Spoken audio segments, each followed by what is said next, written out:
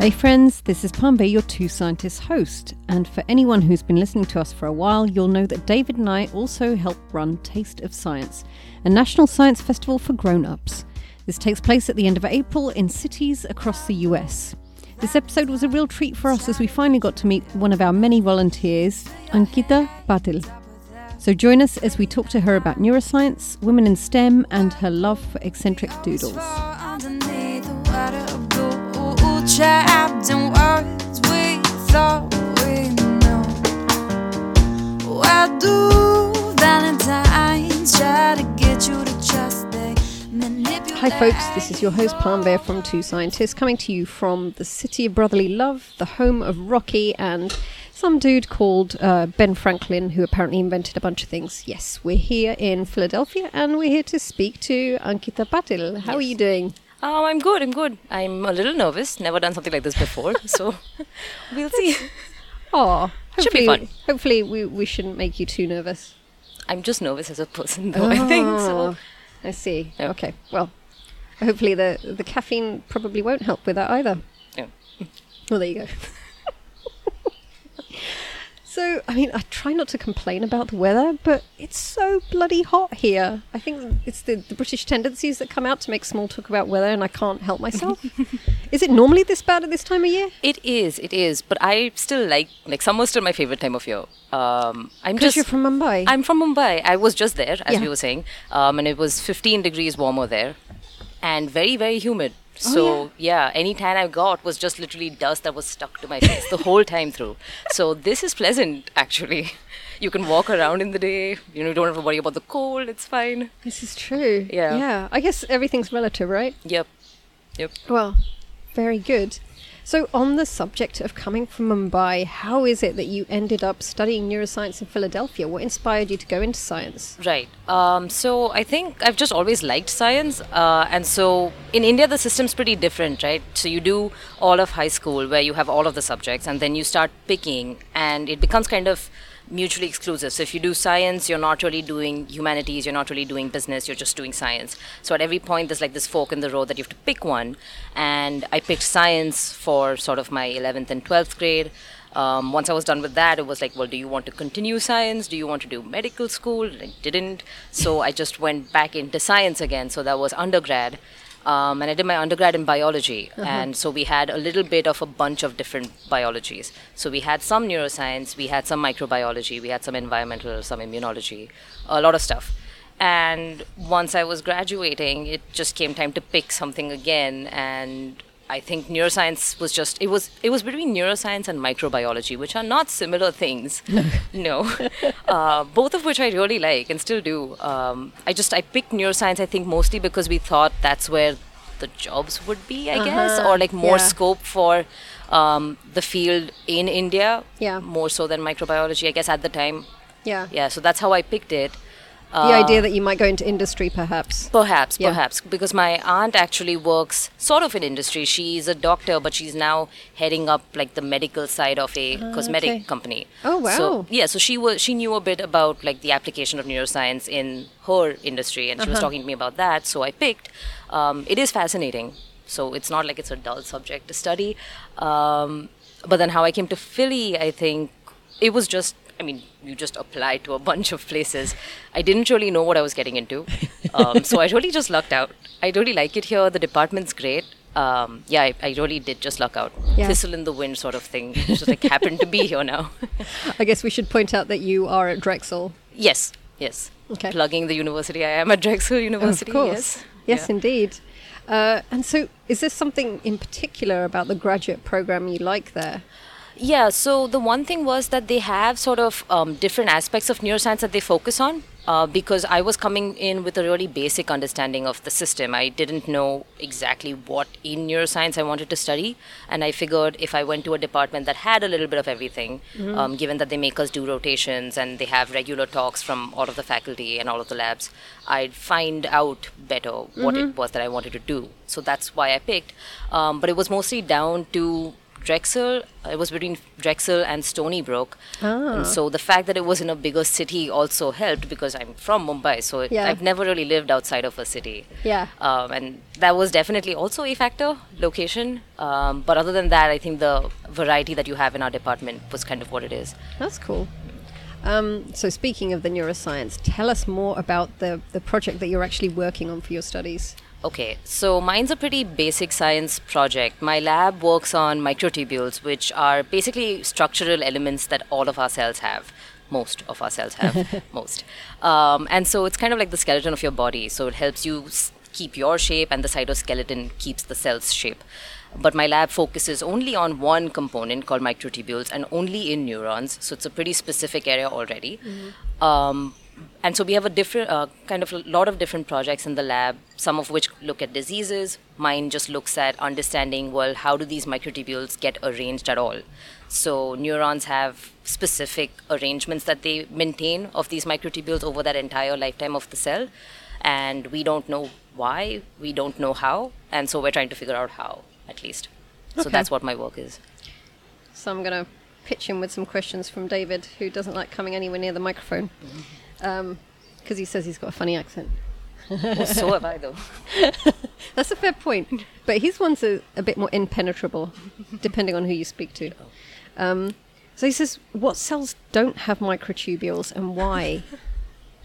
Okay. I wish I definitively knew, but from what I've heard, apparently, what is it? I think something involved in malaria. Some of those cells don't have microtubules. Okay. Yeah, which is why I said like almost all. Yeah. Because I just thought they were there in every cell. And to be fair, I didn't go looking into where they didn't exist. So I wish I knew. Because why would you? Yeah, they're in the neurons. Okay, so one of the vague things that I remember, so I haven't studied microtubules since I was in undergrad, which is far more years than I care to mention. And I vaguely remember that you had individual units that can then assemble to become these long tubes. Yep. And I guess that's what you're studying? Yes. Well, so I'm actually studying the already long form. So yes, you do have smaller units called tubulin. So they're tubulin proteins that then build on top of each other to form microtubules. So it's essentially just a polymer of many tubulins. But what's also cool about them is that it's almost as if you can imagine it being like a sharpened pencil. So if that's the tube and one end's the writing tip and one end's the eraser, you can tell that they're both very different from each other. And that's the same way in a microtubule as well, that the one end is very different from the other end. Yeah. And so then when you have all of these pencil tubes aligned in a cell, the way that they're sitting down becomes a pattern, right? So if either all the erasers are pointing one way or if they're all kind of mixed up, those two patterns are different, right? And so that's what we're studying, because in neurons, the axons tend to have the same orientation. So you can imagine all the writing tips facing one direction, whereas the dendrites, which are the other part of the cell, tend to be more mixed up. And so you can imagine that if that is the arrangement that exists, there must be a reason for it. Yeah. And you can't mess that up too much. Yeah. But what makes that arrangement come about and why it persists over time, we don't really know for sure. So Okay. that's the thing we're trying to figure out. Okay. I guess for anyone who's trying to picture, again, we'll stick up a picture of a nerve cell on the website. Yep. But it's, so I guess everybody needs to imagine like this big kind of bulbous bit, which is where the nucleus is, Yes. and then a kind of long tube, which is the axon, and then the dendrites, so the kind of branchy bits at the other end. Yeah, so you can almost imagine if you thought of like a really lanky person standing around, and so like your head would be the soma or the cell body, which is where the nucleus is, and so all of the rest of your body would be the axon, so just like a longer extension from your neck. And then if you had hair that stuck out from your head, those would be the dendrites. Very cool. Yep. Yes. So why is it that they order in the cell in a particular way, or is this is what you're trying to understand? This is kind of what we're trying to understand. So there's lots of other things that happen around or on microtubules. And a lot of those processes are also direction dependent, meaning that, again, if you pull back the pencil analogy and you say, okay, I'm only going to move, I'm a protein and I'm only going to walk towards the eraser end, right? And I'm not going to walk towards the other end. That actually happens in the cell. There are proteins that only go to one side of the microtubule or to the other. Now, these proteins also carry other things on top of them. They're kind of like trains. Yep. Yeah, so like It's a train that only goes one way and cannot go the other way. So if you want to get from point A to point B, your road or your microtubule or your pencil, so many examples in the same thing. Everything has to be arranged in the right direction to get stuff from one end to the other in the right way. And so that's what we think is why the cell has that arrangement of microtubules, but how it maintains that, which other proteins come in to actually arranging those microtubules and making sure they stay that way, we don't really know. We do know which ones, but everybody has a favorite protein and everybody thinks that protein is the be-all and end-all of the story, and chances are it's biology, so that's not true. Yes. It'll be all of them to some degree. Absolutely. And Yeah. I think this is something really frustrating that we also experience. So our field is looking at, again, it's neurons, but we're looking in the lung. Right. And quite often when you're speaking to people who work in the immunology world, they're still convinced that they haven't found the right cytokine or whatever immunological molecule is, like you say, their pet favorite. Right. And so for us to come in and say, well, actually, we think the nerves are kind of important too, they're like, oh, no, they can't have anything to do with this. What are you Not them talking just about? yet, no. Yeah, and it's, I mean, despite 30 or 40 years of fairly decent research saying that the neurons, like, if you cut, there's a very specific nerve that goes to the lungs. If you cut that nerve, you lose, like, symptoms for asthma, for example. Right. And apparently this doesn't matter. Well, I mean, it's tough because, I mean, we want to kind of embrace the fact that it is biology. It is a little more sort of interconnected. So possibly everything's at play, but everyone also wants to get all those good publications out, which you need your one favorite protein to be doing the majority of the thing. Yes, right? or to get the money. Yes, Yeah. or to get the money. And so I think saying, well, it's a bit of this and a bit of that and a bit of everything probably doesn't sound as cool, but is likely what the reality is, I think. But you would think now, and maybe it's that more scientists are suddenly discovering that actually collaboration is kind of helpful to these things. So Yeah. David specifically, he works with physicians, he works with biologists, and he himself is a mathematical modeler. Right. And all of them, so they have more opportunities for particular grants because you have more people working on more interesting ideas, I think. Right. I agree with you. I think it brings in more sorts of like information that you aren't necessarily thinking about. Yeah. So we also work, for my project, we work with a computational modeler as well, because we're still dealing with like physical structures that have to move in certain ways and are bound by physical parameters. Yeah. So we work with them as well, and that brings in a lot of information that none of us were thinking about. Like, why would we be thinking about tension and like elastic force, like viscous forces and things like that? I do think it adds a lot. And I think now we're getting to the point maybe where some of the bigger stuff has been found out, and to kind of get to the nuance of it, you do need to have all of this extra information coming in from people with different expertise. Yeah, I think. absolutely. Yeah. Because I know from David speaking to the biologists that he collaborates with, they ask them, well, okay, so how quickly do these molecules diffuse across the cell? And biologists like, I have no idea. Like, how do we even begin to work out how that happens? Well, the physics people can. Yeah. The physics people. Exactly. The technical term. Yes, those people. Those guys. They The can ones do who it. think they have all the answers already. Which maybe they do, maybe they don't. Okay, so David has a follow-up, which is what can go wrong with can't even say it now, microtubules. Yeah. I feel like half of my PhD will have just been me saying the word microtubules again and again, just microtubules. What can go wrong with them? So lots of things actually can go wrong with them.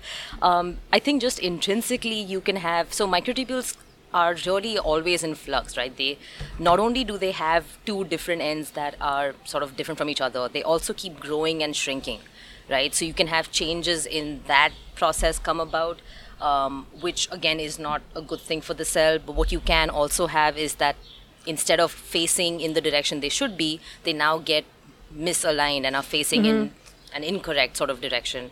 And that then affects, so it's a basic structural flaw that comes up, but it affects all of that transport that I was talking about of the train systems and all of that.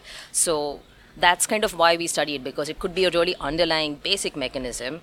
Not only is it going to change or influence the cell's shape, but it's also going to start to have effects on sort of higher complex processes happening in the cell. So yeah, things can go wrong both ways, in the microtubule itself, but also in how it's arranged in its network. Yeah. So can you give an example of one of those kind of complex things that happens in the cell that might be disrupted? Right. So it's one of the typical things we talk about is called axonal transport. So axonal transport is basically when you have proteins or sort of bigger structures like mitochondria that are being moved into the axon. So again, if you think about the axon as being a really, really long tube that comes out from the cell, it has to find its target that can be really long distances away, which makes it pretty critical for the cell that it has to maintain its health over time, right? It has to be growing towards its target, and then once it gets there, it can't have the end simply fraying away. That end has to remain healthy over its lifetime. And to do that and to maintain that, you need to be carrying sort of health components, I guess, sort of things like mitochondria. You need to be carrying them back and forth all the way down that axon. And so that transport is done on the backs of specific motor proteins. Again, these are those motor proteins that only go towards one end of the microtubule or others. Yeah. So if you want to get mitochondria down one way, you would think you need to have microtubules facing somewhat in the way you need, otherwise they're not going to get there. And vice versa, if you want to get stuff back. And so if you mess up the microtubules in the axon, now you have sort of that transport happening in a weird way, meaning it's not getting there enough or it's getting there, slowly, both of which can have effects on how that axon behaves and then how the neuron behaves overall. So how can you translate this into something that is a bit more kind of relevant to disease and treatment? Right. So going on again about axonal transport, we find that in a lot of neurodegenerative diseases like Alzheimer's, Parkinson's, you do have axonal transport that is impaired, right? And a lot of the research has been on trying to fix that. So how can you correct the fact that stuff isn't going the right way?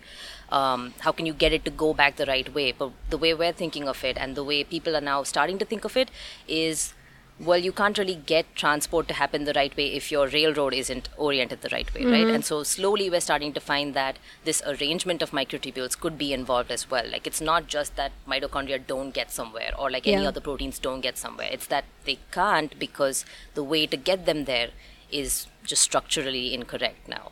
And so it's a big leap. So it's not a project that is directly translational, in that I don't actually work on a disease model as such. I work on a very basic mechanism, but we're hoping that if we find proteins that we think are involved, then maybe that will be bits of knowledge that the applied scientists can actually use when they're looking at axonal transport in diseases.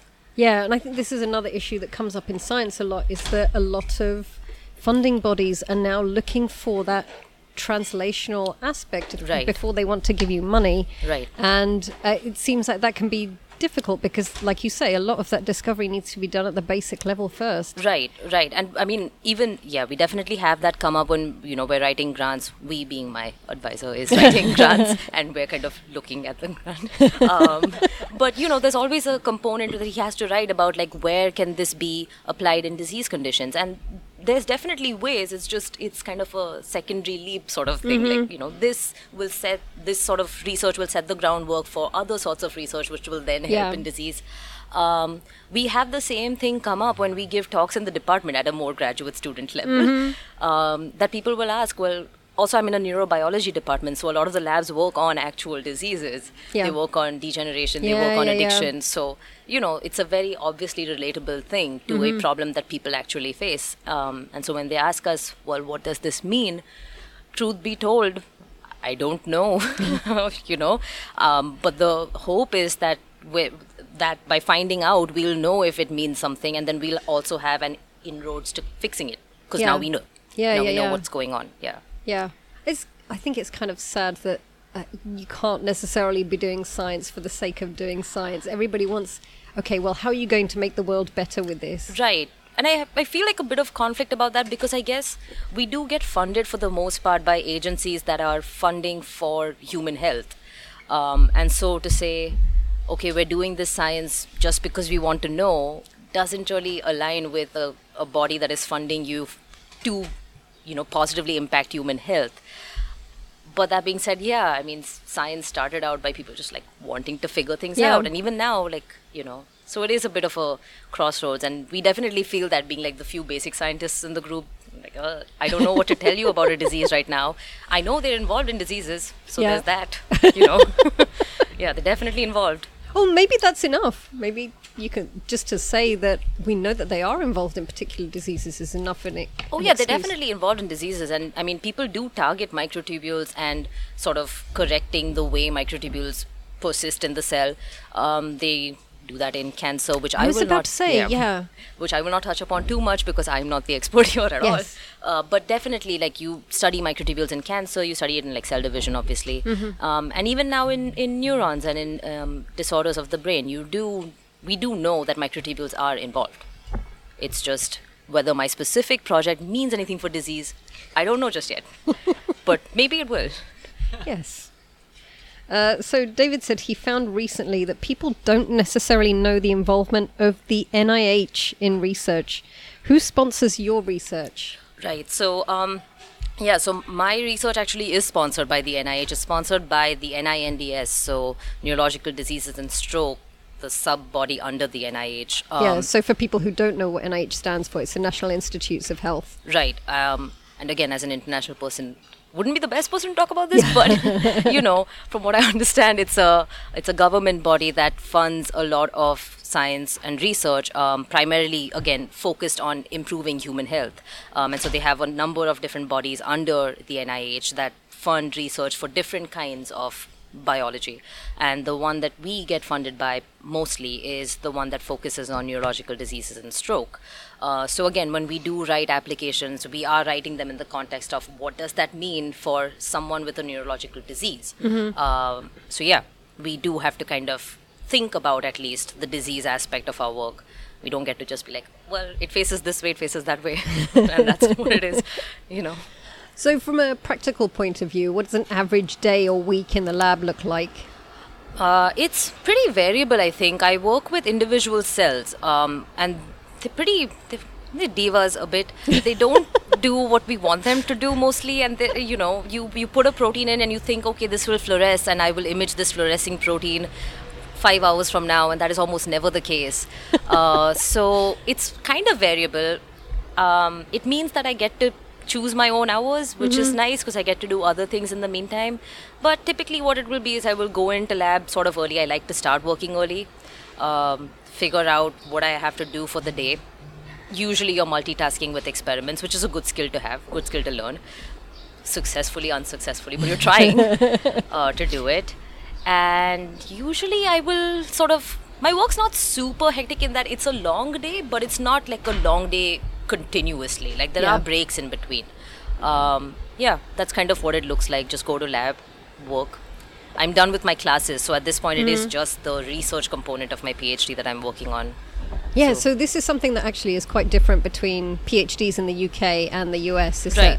that we don't have any taught components. Okay. Yeah. So just no classes at all? You get launched straight into the research. Right, and then it's a 3-year PhD. Yeah, I think they're starting to realise that 4 years might be a bit more fair. Okay, yeah. Especially since now the UK is also starting to ask for a certain number of publications before you can graduate. This is something I find really frustrating. Yep. I mean, we have a publication requirement technically. We have a one first author publication requirement that the department and the school, I think, sets on us. They are a little flexible depending on, I mean, sometimes it does happen that, you know, a project just didn't get there in time. And that's kind of one of the struggles now, is that to get something published, you have to have so much work that goes in. Not only so much work, possibly a lot more collaboration, which is a good thing. It just means that sometimes that's beyond any one PhD student's time with their project. It can get difficult trying to get something published in time. But that being said, we also get 5 years, I think, compared to the 3. Yeah, so I was lucky enough that I got a bit of an extension at the end, and then I had money saved. But yeah, 3 years is a hard deadline to work towards when you've got a project which, for me, for a year and a half at least, or 2 years, yielded no data. Right, yeah. And that's kind of what our first 2 years are like. So we have a lot of classes, I guess. So we're pretty busy the first 2 years. We don't really do all that much in the lab. We're mostly just trying to figure out which lab it is that we want to be in. So we do rotations that are usually a semester long. Find a lab that you want to stay in, and then the rest of that 2-year period usually goes in just learning things. Learning the techniques, learning how to work in a lab, stuff like that. And then from third year on, you start to give your qualifying exams to become a candidate, and that's kind of where all of the research really picks up. Yeah. Okay, so David says someone in your career stage might be smart to keep options open, but what do you want to do after your PhD? And he says, I won't ask how far ahead that is. It's a good question. I am still thinking about what it is specifically that I would like to do. I do like academic research. To be fair, I don't think I would enjoy industry too much, just from what I understand of it. But that's not coming from any real experience that I have. It's just from what I understand from friends who have gone into industry. I think I like academic research, but I don't want to have my own lab. So it would be nice to just work in an academic setting. But I also have really been enjoying all of these science outreach or sort of things outside of the lab, activities involving science that I do. And it would be nice to find a way to maybe do that a little bit more as a job also. But figuring out how to make that happen and how feasible the balance would be is something I'm still working on. So, Yeah, I think science communication outreach is definitely a new kind of avenue for scientists to explore as a profession. Right. But I think we're getting there. I think so. So, maybe once my PhD is done, we'll be in a better place to evaluate. And I think that's been a bit of an issue because I have to consider, like, am I going to go back to India? Am I going to stay here after my PhD? I don't know just yet because I don't know whether there is any real space in India right now to do academic research in neuroscience. I guess I'll figure it out. I think there is. It's just fewer spots. It's not like the US where there's, colleges everywhere and labs everywhere. And so that's something I have to consider. Like, do I want to move back? And if I want to move back, how much time do I want to focus just on sort of an academic career? So it's a bit of a lot of different pieces that I still have to kind of put together. Yeah. And I have maybe 2 years to do it. 2 years is a while. It is. It is. Sure. Yes. So this kind of segues rather nicely into the fact that you do a lot of things outside of your direct research. And one of those is hold our Taste of Science events. Yes. Yes, I guess. So I do a couple different things, I think, and I enjoy them all. I think, again, going back to why am I in science, right? It's only because I like science and there has been no reason for me to stop. I wish my story of why I'm in science were any more inspiring than that. I agree. Mine's the same. Yeah. It's just, I like it. It's not like I have a good, like, sort of origin emotional story for it. Yeah. It's just I like science. And so actually Taste of Science gives me a way to sort of maintain a connection with other science as well. Like, you get so into the weeds of like your own project, and I mean at this point I'm thinking of like one protein inside one cell type only, to the point where I can't tell you where microtubules don't exist, right? Like, I work on them, but that's the thing, you get so specific with what you're doing that you kind of lose touch with other science that you still find cool, and so that's, I think, what I like the most about being there, because I attend the events as well. Yeah. Since I'm on the team. So you hear about the science as well. Exactly. Yeah. It's something that's worth pointing out is that we become that kind of non-specialist audience when these events are going on. Because Right. I know so little about anything outside of my field. Right. I mean, we'd even have talks from biologists, and I'd be like, I have no idea. So the black hole talks and, all the astrophysics that comes up, just no idea what's going on. So, Mind-blowing. Mind-blowing, yeah. Yeah. So another thing that you do is you are a volunteer for your local chapter of the Association for Women in Science. Yep. So how did that come about, and why is it that it drives you to do it? So that's a good story. It's a story. There is a story there. So we had a seminar series on careers outside of sort of academic bench science that Drexel put up for us. It was called Careers Beyond the Bench. And we had a talk from a lady, Eleanor Cantor, who I later found out has been a board member for our local chapter for many, many years. And she was talking about sort of careers in consulting, sort of that kind of how can you get into that, what to expect from that. But it wasn't her talk about consulting. It was something she said at the end, something about, she was talking about how her life had kind of taken her through academic science into this consulting phase, into then moving out of that. And she said, I don't know what my next adventure is, but I think when I meet it, I'll know. And I don't know why, but that stuck in my head, and I drew a little comic about it. Okay. And she also teaches at Drexel Medicine. It just so happened. So one day I saw her randomly at the bus stop and thought, okay, I'm going to tell her that I want to draw this comic. And I did. And it was really weird because you could tell from her face that she probably also thought it was really weird that some kid is just being like, I'm going to draw a comic on a line that was not related to your talk. It's just something you said. But so I did. I drew that comic. I emailed it to her.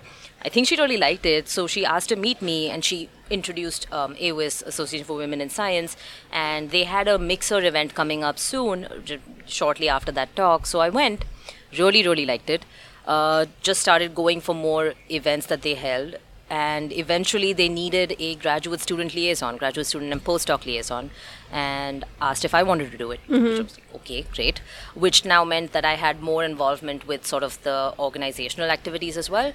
And then that's kind of how it continues. Bit by bit, I got into more of the programs. So now I am one of the co-chairs of our mentoring program, which I really, really like. I like the program a lot. I've benefited from it, so it's really cool to be able to now hope that you can continue that in an organizational way. Yeah. Provide a good program that other people can benefit from. But that's pretty much how it is. It starts from a really weird story, and then you just stick around.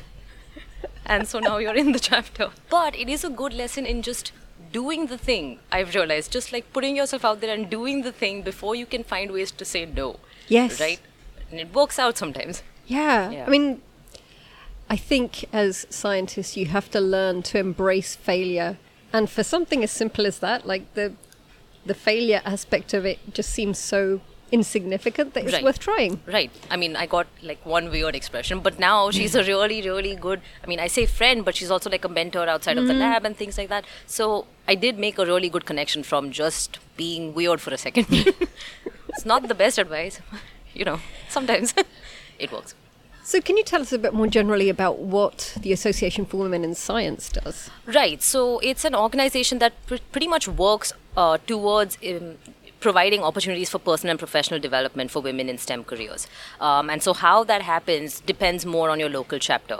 So I've been working only with the Philadelphia chapter, obviously. And what we do is we try to put up events. So those can be like the mentoring program I mentioned, which is for early career women in STEM, to kind of find role models that they can discuss their any everyday issues with, and work on sort of professional development with them one-on-one sort of, or in smaller groups. But we also have seminar series from women who will come in and talk about things like negotiation or sort of building yourself up as a in a leadership role, things like that. So topics that we think women find themselves wanting to hear about. It's a pretty small chapter. I think it's a comfortable size in that we get a decent attendance for our events, and it's a nice group of people that tend, you start to get to know each other. So that's another cool thing about it, is that it becomes your network. And it is really cool for students like me. I mean, even if I were from here, I'm not even from here, so it's even more beneficial to have a network when I'm not from the city. But it's still kind of difficult to navigate all of this academia and graduate school and, figuring out what you want to do after it. It's nice to have this collection of women who all have different backgrounds, but, want to help you figure out where you fit in this whole thing. So that's kind of what we do. We try to make that space for anyone who comes to the chapter. Yeah, which is super important, because given the statistics on the number of women who graduate versus the number of people who actually hold professorship positions is obnoxious. Right. And I can speak to that to some degree with just like the experiences of my own classmates. When we came in, my year is only women. So we're all just girls. It's phenomenal. We haven't gotten on each other's nerves. We're all very good friends. It's excellent. But we all did come in with sort of different expectations of what was going to happen after, right? So we had a couple people who thought they wanted to be academic PIs and have now realized that, maybe they don't want to do that. And how much of that is just being in a lab enough where you realize that this is just not for you. Like, you don't like doing this sort of thing day in and day out. Or how much of that is coming from sort of, systemic factors, like things that persist in academic settings that kind of prevent you or make you realize that this is not the place for you, right? I think it's a combination of both. I went in knowing I didn't want to have my own lab. It's a weird reason when you think you're going into a PhD. Like, why did you do this? Thistle in the wind. But there were people who came in thinking we want to have our own labs, and somehow or the other have sort of come to the conclusion that maybe they don't really want to do that. And it is something I think we need to think about, because it is problematic then, and it keeps this problematic space around for much longer than it needs to be. Yeah. Where now, with everything that's been happening in recent years, like all the Me Too STEM stuff and everything like that, I think we need to create spaces that women can exist in and feel comfortable in. Existing is not enough, right? Absolutely. So, we're strong people. We don't need to just exist. Yeah. For sure. And I am actually one of those people who started my PhD and then towards the end realized I didn't want to be a PI. Right. So I am lucky enough to have one of those staff scientist jobs, and as long as my boss has money, I have a job, and I keep getting to do the fun stuff. Like, I don't have to do the managerial bullshit. Another thing you touched upon, which we're going to go back to, is the fact that you draw comics. I do draw comics. And obviously, and then I throw them at people I meet at bus stops. A podcast is a pretty crappy medium in order to explain this, but how did you get into it, and when did you realize you had this talent for drawing? So it was a big gap between when I started doing it and now, where I do it a little more regularly. Started in the 9th grade. My stories all go way back. 9th grade, and we had a biology class, and our teacher at the time was telling us about eccentric nuclei, right? And so plant cells have eccentric nuclei, meaning eccentric, they're not in the center, because plant cells are filled with vacuoles. I like the play on words. Right. And so that's where that started, is that I thought, eccentric nucleus, meaning it's a little quirky. So I drew a comic on MS Paint. I put a lot of effort and a lot of time into drawing a comic on MS Paint in the 9th grade. Basically on a nucleus that was a little eccentric, which is now tattooed on my arm. It's a little eccentric. That's cute. I can show it to the mic. Let the record reflect. Yeah. And I think this is one of your featured characters in your cartoons, right? Yeah. I feel like at this point it's become an embodiment of me. I am the eccentric nucleus. But no, so that's where it started, and it was just because of the play on words. I didn't really do much more of it, I don't think, for a while. And then when I started grad school, those things kept happening. Like, you heard about like sympathetic neurons, and then you thought of a neuron that was, calming its friend down because it's... But I think that's just what that kept happening, is that I kept finding these little phrases that I thought, this would make a comic. And so I started doing that, and it came to microtubules. There were things you could draw about microtubules as well. Microtubules break apart. It's called catastrophe, right? I mean, the comic is right there. It's right there. Yeah. They're writing themselves. They're writing themselves at this point. And so that's how it began / continued, I think. Yeah. So at this point, I just draw them when I feel like it. Sometimes they're not biology related. Sometimes they're just other things. But mostly they're biology related. Okay. Yeah. Have you ever tried to pitch them to anyone to get them actually published? I can't really make money off of these things while I'm a student on an F1 visa. In the grand scheme of things, it would be cool, I think. So now I'm putting into the universe, so this is a little scary, is to have sort of like a mini, not a textbook, but like with all of these cellular organelles doing what they do. Being eccentric, I guess. I wouldn't be like a felon for doing it or something, but I have to figure out like when I can actually make that happen. Of course. Yeah. That would be so fun. Hopefully the target audience would like it. I would me. think so. I mean, I can think of a lot of children who would appreciate that. We know a lot of... But the problem is that most of the kids that we know are kids of scientists. Right. And so they've already been indoctrinated, essentially. There's like a predisposition at this point exactly. to enjoy this. That's kind of where I see it, like nice stickers or things like that. But again, that's not something I can do right now. So right now I just give them to people, or I just post them myself. Just kind of building that up. And we'll see. Yes. Maybe it'll become a thing. Cool. I think we've been yammering on enough. So we'd like to say thank you so much for your time today. It's been an absolute blast.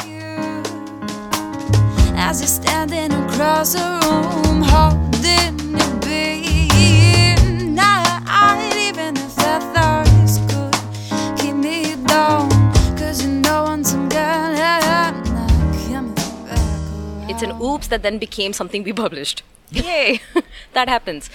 Basically, I was supposed to be, we were doing this model of Gulf War illness. Just the only time I worked on a disease during my master's. And we were adding sort of a toxicant, and then we were supposed to add something that would correct the effects of the toxicant. And the way we initially thought of it, we'd add them one after the other. So just, almost as if, say, the person who had something go wrong took this corrective thing immediately. I didn't register that, added it a day later, and we were like, what to do about this? But we saw that it worked, it still did correct things. And then it became, well, we can think of this almost as a therapy that people do after the fact. So that was an oops. It could have been a pretty big one. But luckily enough, we just said, okay, that's the paradigm we're going with. And yes. They're gonna ever be. 'Cause when you're telling me lies, there's no compromising. Don't you see? And when you're telling your friends that it's a pretend, well, what else can I do? So, if you're interested in hearing more about our festival, head to tasteofscience.org and find out if there is a city near you. Each chapter brings you its own unique flavour of science events, so go and see what they have in store.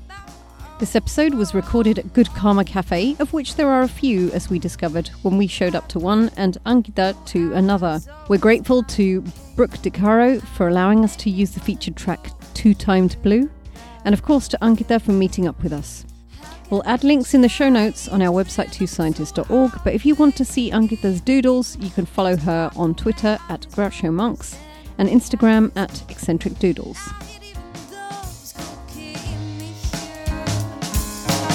As you're standing across the room, holding your beat. Not even if the thoughts could keep me down, 'cause you know once I'm gone, I'm not coming back around. 'Cause in the back of my mind, I want you as mine, but they're gonna ever be. 'Cause when you're telling me lies, there's no compromising. Don't you see? When you're telling your friends that it's all pretend, well, what else can I do? Yeah, it's enough that too time and blue, oh, oh, oh, oh. 'Cause in the back of my mind, I want you as mine, but they're gonna ever be. 'Cause when you're telling me lies, there's no compromising. Don't you see? And when you're telling your friends that it's all pretend, well, what else can I do? Yeah, just enough that too time and blue. Yeah, just enough that too time and back on my mind. I want you as mine, but they're gonna ever be. Since I've gotten back, I haven't really done my grocery shopping properly. I see. So I'm eating whatever is there. Okay. I'm so spectacularly lazy, I don't even make chapatis anymore. Oh, these are frozen that you thought. Oh, no, I'm not making them. Shocking. My mother would be mortified. Oh, absolutely. They're not very good.